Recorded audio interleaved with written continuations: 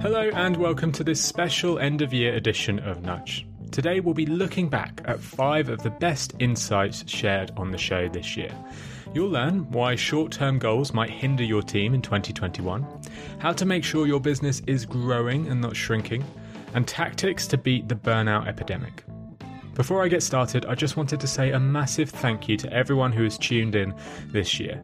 Nudge has been live for about a year and a half now, and there are several thousand of you who tune in every week to listen. This year, Nudge has topped the marketing charts on Apple in Ireland, Great Britain and Australia, and received 40 wonderful 5-star reviews. None of this would have been possible without you, so thank you. I really appreciate it. In 2021, you can expect more of the same from Nudge. I'll be continuing the bi-weekly releases with even more incredible guests from best-selling authors, award-winning marketers, and awe-inspiring behavioural science practitioners. To make sure you don't miss any of those shows, hit subscribe on your podcast player and sign up to the Nudge mailing list, the link to which is in the show notes. Anyway, let's get on with the show. The podcast I'd like to recommend today is the D2C Pod, brought to you by the HubSpot Podcast Network, the audio destination for business professionals. The D2C Pod is a podcast all about all the things direct-to-consumer. The hosts cover everything from starting, growing, and optimizing e-commerce stores and D2C brands. If you're interested in the stories behind your favorite consumer brands, this is a podcast for you. To start, I'd suggest checking out episode 318, which features the CMO of Feastables. So, listen to D2C Pod wherever you get your podcasts. Finding a service solution that helps you better connect with customers and keep them happy can feel impossible. It's like trying to remember the name of someone you've just met at a networking event. I've made this mistake before, introducing a colleague to my new friend Dan, only to find out his name was actually Ian. Being personal with your customers is important, but keeping on top of all that information can be very hard. That's where HubSpot's all-new Service Hub comes in. It brings service and success together on one powerful platform for the first time ever. It's got an AI-powered help desk and an AI-powered chatbot that handles frontline tickets fast. Plus, it comes with a customer success workspace that helps reps anticipate customer needs. Plus, it never forgets a first name. All of that can help you scale support and drive retention and revenue. That means better service and happier customers at every stage of the journey. Visit HubSpot.com/service to do more for your customers today. Towards the start of the year, I spoke to former Twitter VP, now best-selling author Bruce Daisley about the burnout epidemic. It's the idea that workers today are facing more stress, more hours, and more burnout than ever before.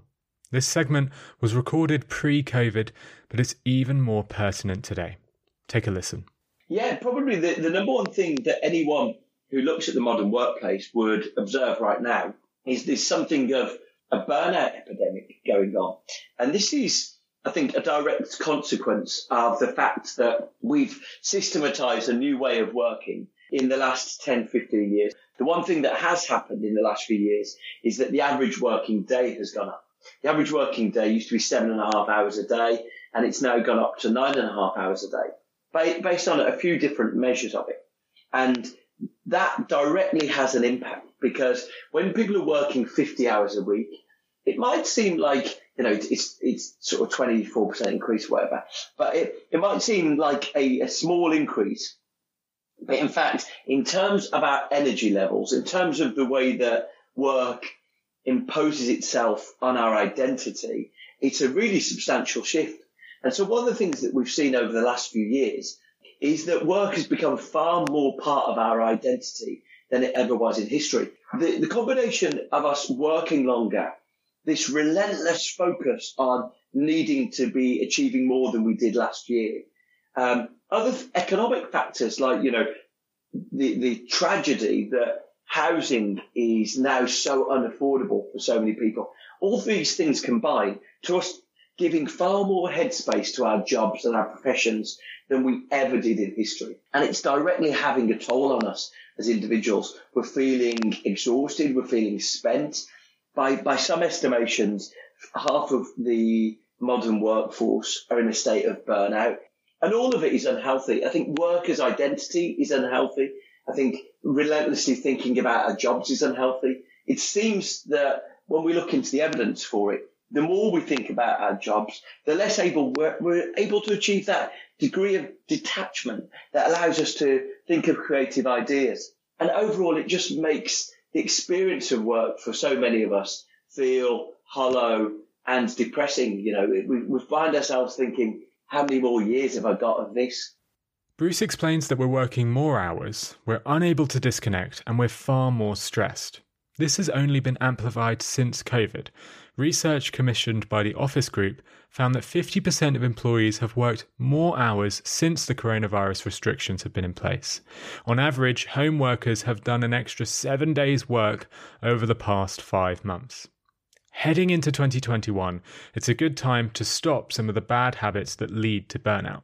Bruce shares many tips in his book, The Joy of Work, but here are 3 I'll be trying next year. Firstly, limiting the amount you work to 40 hours per week. Now, there is no evidence to suggest that working more hours equals more output. In fact, studies suggest the opposite is true. Working longer hours can actually reduce your creativity and output, so limit the amount you work down to those 40 hours per week. Next is reclaiming your lunch break. Working through the lunch break doesn't give us the time we need to de-stress. Getting away from the desk for a walk, a chance to read, or just some time alone can really help. And finally, take a digital Sabbath. Tech has, in a way, been a lifesaver during COVID, allowing us to stay connected while we're apart. But it's come at a cost. Many of us feel more addicted to our screens than ever before. Next year, I'll be testing out turning off my notifications, removing work email from my phone, and spending decent chunks of time away from the screen to beat this addiction. So tip number 1 is to find ways to beat the burnout. But let's move on to tips that are perhaps a little bit more relevant to marketers. Joel Kleck is the owner of Business Casual Copywriting. He joined me on the show earlier this year to talk about how important it is to understand your target audience and to spend time learning their pain points even when you're under intense time pressure. Here's Joel giving a great example of how he applied this while working with HubSpot. So to set the stage for the HubSpot project, it's important you understand that from the get-go, we were under an insane deadline. HubSpot was overhauling this massive marketing site, a huge change in positioning. And we had, I think, under 2 months to do the entire site. And so the first lesson and takeaway is when you have time constraints, you need to be ruthless about the research process. You don't abandon it. You never jump straight to production. That's suicide. But you have to be ruthless about where you focus. And so the first thing we did with HubSpot is we needed to get into the heads of customers. Before we started swinging a hammer trying to fix what was broken, we needed to understand what was working. And then we needed to understand what wasn't working. Because if we don't know what's working today, we throw the baby out with the bathwater. We kill things that are actually contributing to conversion. So we had to be ruthless with the research, and there's a small subset of the things we'd normally do that we did because we pinned them as mission critical. The first was surveying customers. The reason you want to survey customers for a copywriting project of all things is because it allows you to get their feedback in their own language at scale. So we structured those surveys in a BDA format: before, during, and after. What was life like before using HubSpot? What drove you to look for a solution like HubSpot? Why did you choose HubSpot over other alternatives? Then the D for during. So what was that experience like? What surprised or confused you about that process? And then the after. So what results did you see because of HubSpot? What has HubSpot made possible for you? And so in capturing that feedback at scale, not only did we get a sense of the language customers used to talk about it and what these pain points, anxieties, and hesitations even were, but we got a really good way of quantifying that. We could look and analyze trends and themes. We could tabulate which of these things was coming up most often. So when we looked at, say, the CRM or the marketing tool or the sales tool, we could look at the benefits spoken about most frequently or the desired outcomes communicated most frequently. And now we had a good barometer for not only what to say and how to say it, but what priority we should be giving things on the page. We got the research we needed in a short amount of time, and we hit the deadline. We got the site live. We got a fantastic result on the other side. So copy can't take all the credit. That should be obvious by now. But site-wide conversions nearly doubled for HubSpot. Inbound demo requests increased by 35%. I believe inbound call volume increased by 27%. For a company like HubSpot, that's a big deal. And I think we can pin a lot of that success down to one line that I sort of alluded to earlier, was HubSpot offers a suite of tools that are powerful alone, but better together. And just by introducing that common playing ground, that common ground to help people anchor in, okay, it's a suite of tools, they're powerful alone, better together, we completely reshaped the conversation. So now they had a better picture of what each tool could do for them, how they synced up and connected. And as a result, one of the lesser pointed to stats, but was equally important, is the customer support team saw a big drop in support requests and saw a big drop in the number of people asking those types of questions. Despite intense time pressure, Joel didn't start making changes straight away on the website. He resisted the temptation to start A/B testing based on his own gut instincts and ideas. Instead, he took the time to survey customers. All too many marketers skip this step, heading straight to solutions before understanding the target audience. Doing so will mean you're doomed to fail because you won't answer their needs and you'll be taking shots in the dark. What I loved about Joel's example is how he asked customers questions. His BDA format meant he didn't ask what customers wanted on the site or how HubSpot could make their experience better. These questions never lead to good results as customers aren't great at predicting what they want. Instead, he asked, what was life like before HubSpot? What drove you to choose HubSpot? What confused you when buying HubSpot? Asking customers questions about their experience rather than their opinions allowed Joel to accurately understand where the website was going wrong. After all, customers are notoriously bad at predicting what they need. Rory Sutherland has a great example of this from his book, Alchemy. Researchers wanted to see what would encourage donors to give more money to charities in their mail-out letters. When they asked donors, the number one suggestion to increase donations was to add information about Gift Aid, a UK tax incentive which adds 20% to every donation. Participants in the survey said that this information would help them understand what Gift Aid is and would mean they'd be more likely to use it, thereby making their donation 20% larger. That's what participants said. Turns out, this was an awful suggestion. They tested it and it actually reduced donations 30% compared to the control. The additional information made the letter less likely to be read and turned off donors. Asking donors what they wanted badly failed. However, understanding what donors were experiencing as they opened the letter led to far better improvements. For example, some donors spoke about how the paper used for the letter felt light and low quality. So, the team tested out using high quality paper in the letters and it worked. It increased donations 10% compared to the control. It's so important that you spend time understanding your customers and ask the right questions so you can make improvements that really work. Now let's move on to tip number 3. To introduce this tip, I'll share a recording from an episode with Rand Fishkin, founder of Moz and SparkToro. Rand talked to me at length about the problems with growth hacking. He explained how constantly making tweaks and iterations to grow at all costs with no clear strategy might lead to small-term wins, but will ultimately harm long-term growth. His solution is the marketing flywheel. Here's Rand talking through the idea. All right, so when you are faced with building a marketing practice, a sustainable marketing practice inside an organization as an agency or consultant or in-house, you kind of have these two choices of models. And I think that the default one, unfortunately, is I'm going to invest in marketing channels and tactics that look like they might have positive ROI and reach my customers. And very often that is, let me buy ads on Google and Facebook. And hopefully I earn a positive return, and then I take the profits from those dollars and they go back into growing my business, which I can then use to grow my marketing. A far better methodology, which is the concept of a flywheel, right? Instead of pushing a boulder up a linear hill where every bit of progress that you make costs you the same amount of work or effort or dollars, the idea behind a flywheel is that it scales with decreasing friction. Right? You turn the flywheel once, and now inertia is helping you to push it a little bit more again.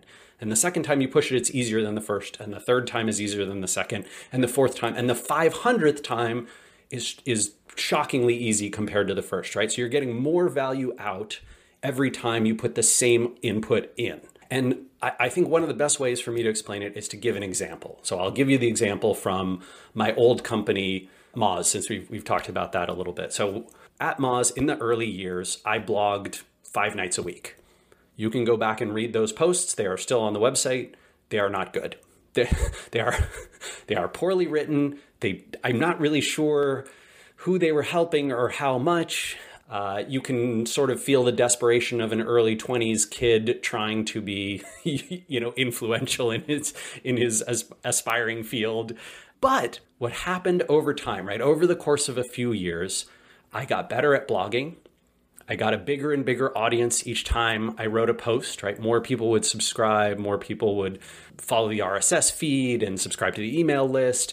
I would get some links to my blog posts if they were good ones, which means that Google thought my authority in Google's rankings was higher. And so every time I published again, those new posts would rank a little bit better.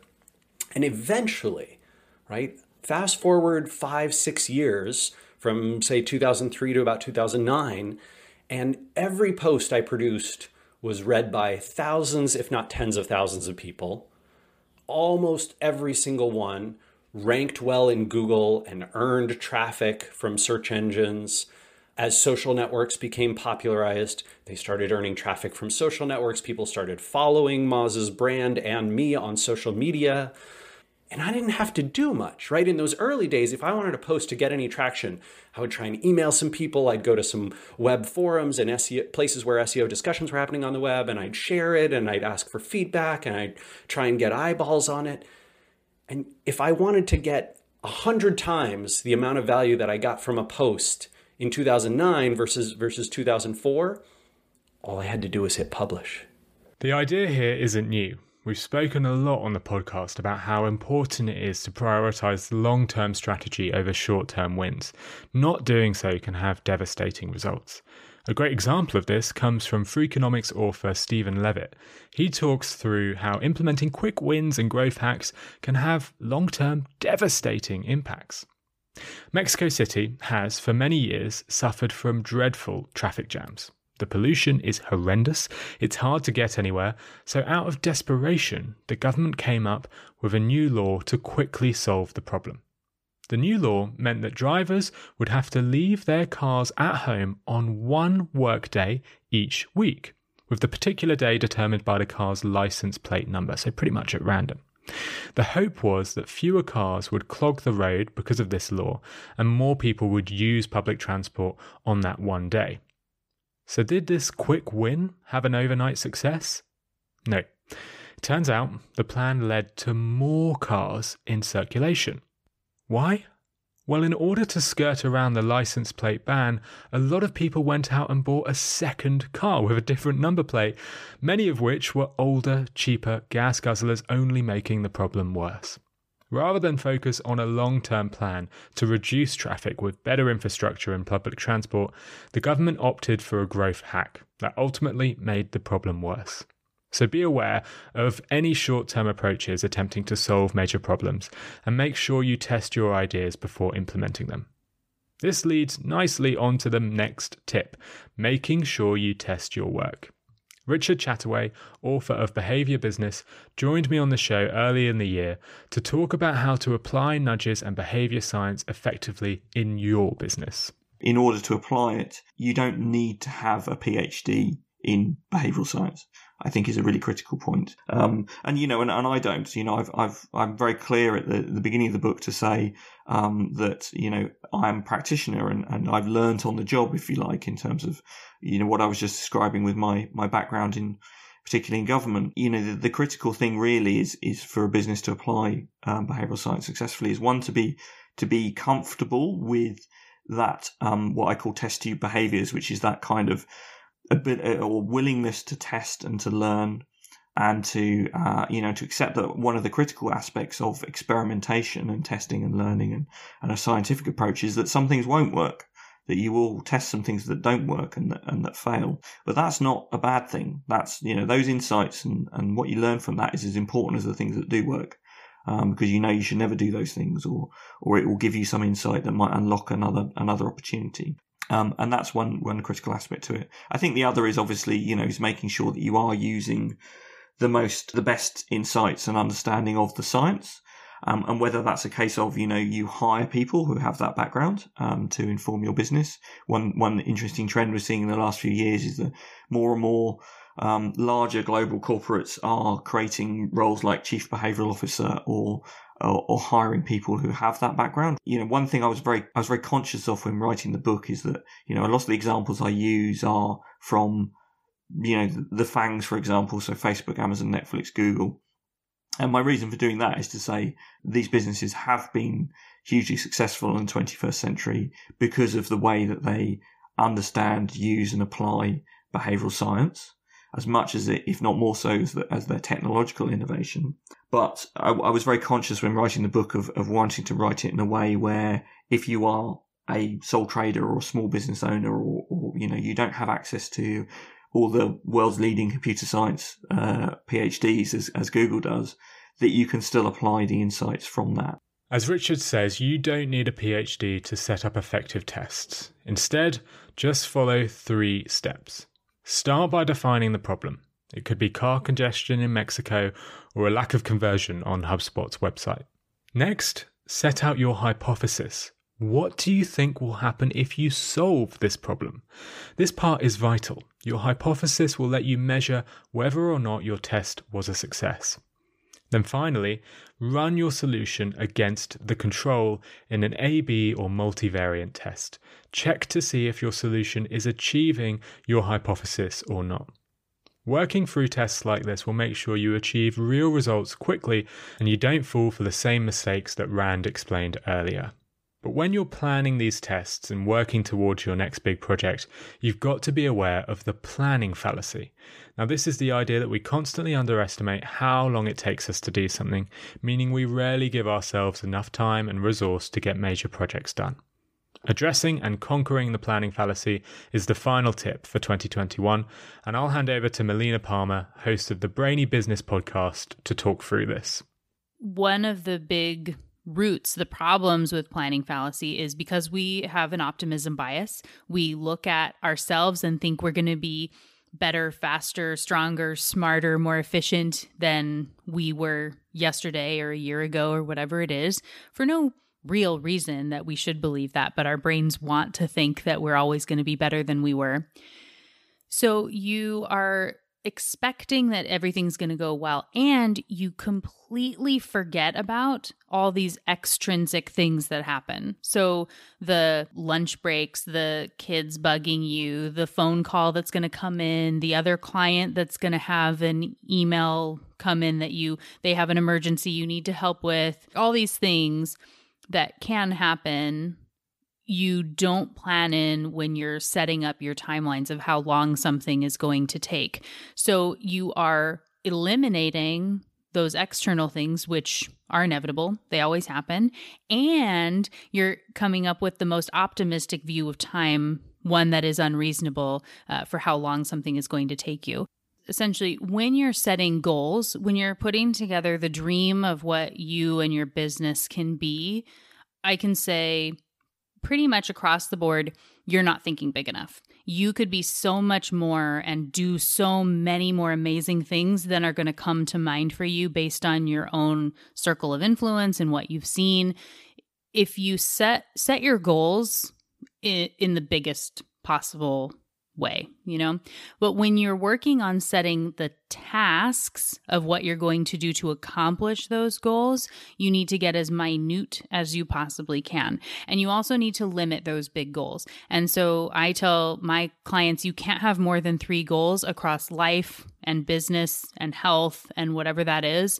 You just can't have more than 3 priorities, because if you do, and this is where our brains, again, they make you think that if you don't have 10 things on the to-do list, that you are failing in some way.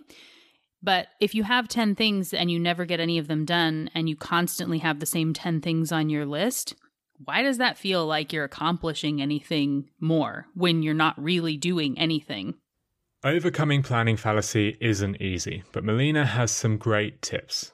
Start by limiting your goals to just 3 core things you want to achieve, and then get as minute as possible when setting your tasks. So rather than trying to rebuild your website, set up paid ads, and ship a new feature all in the first month of next year, focus your work on one core goal and make sure you've given yourself the time to test it and get it right.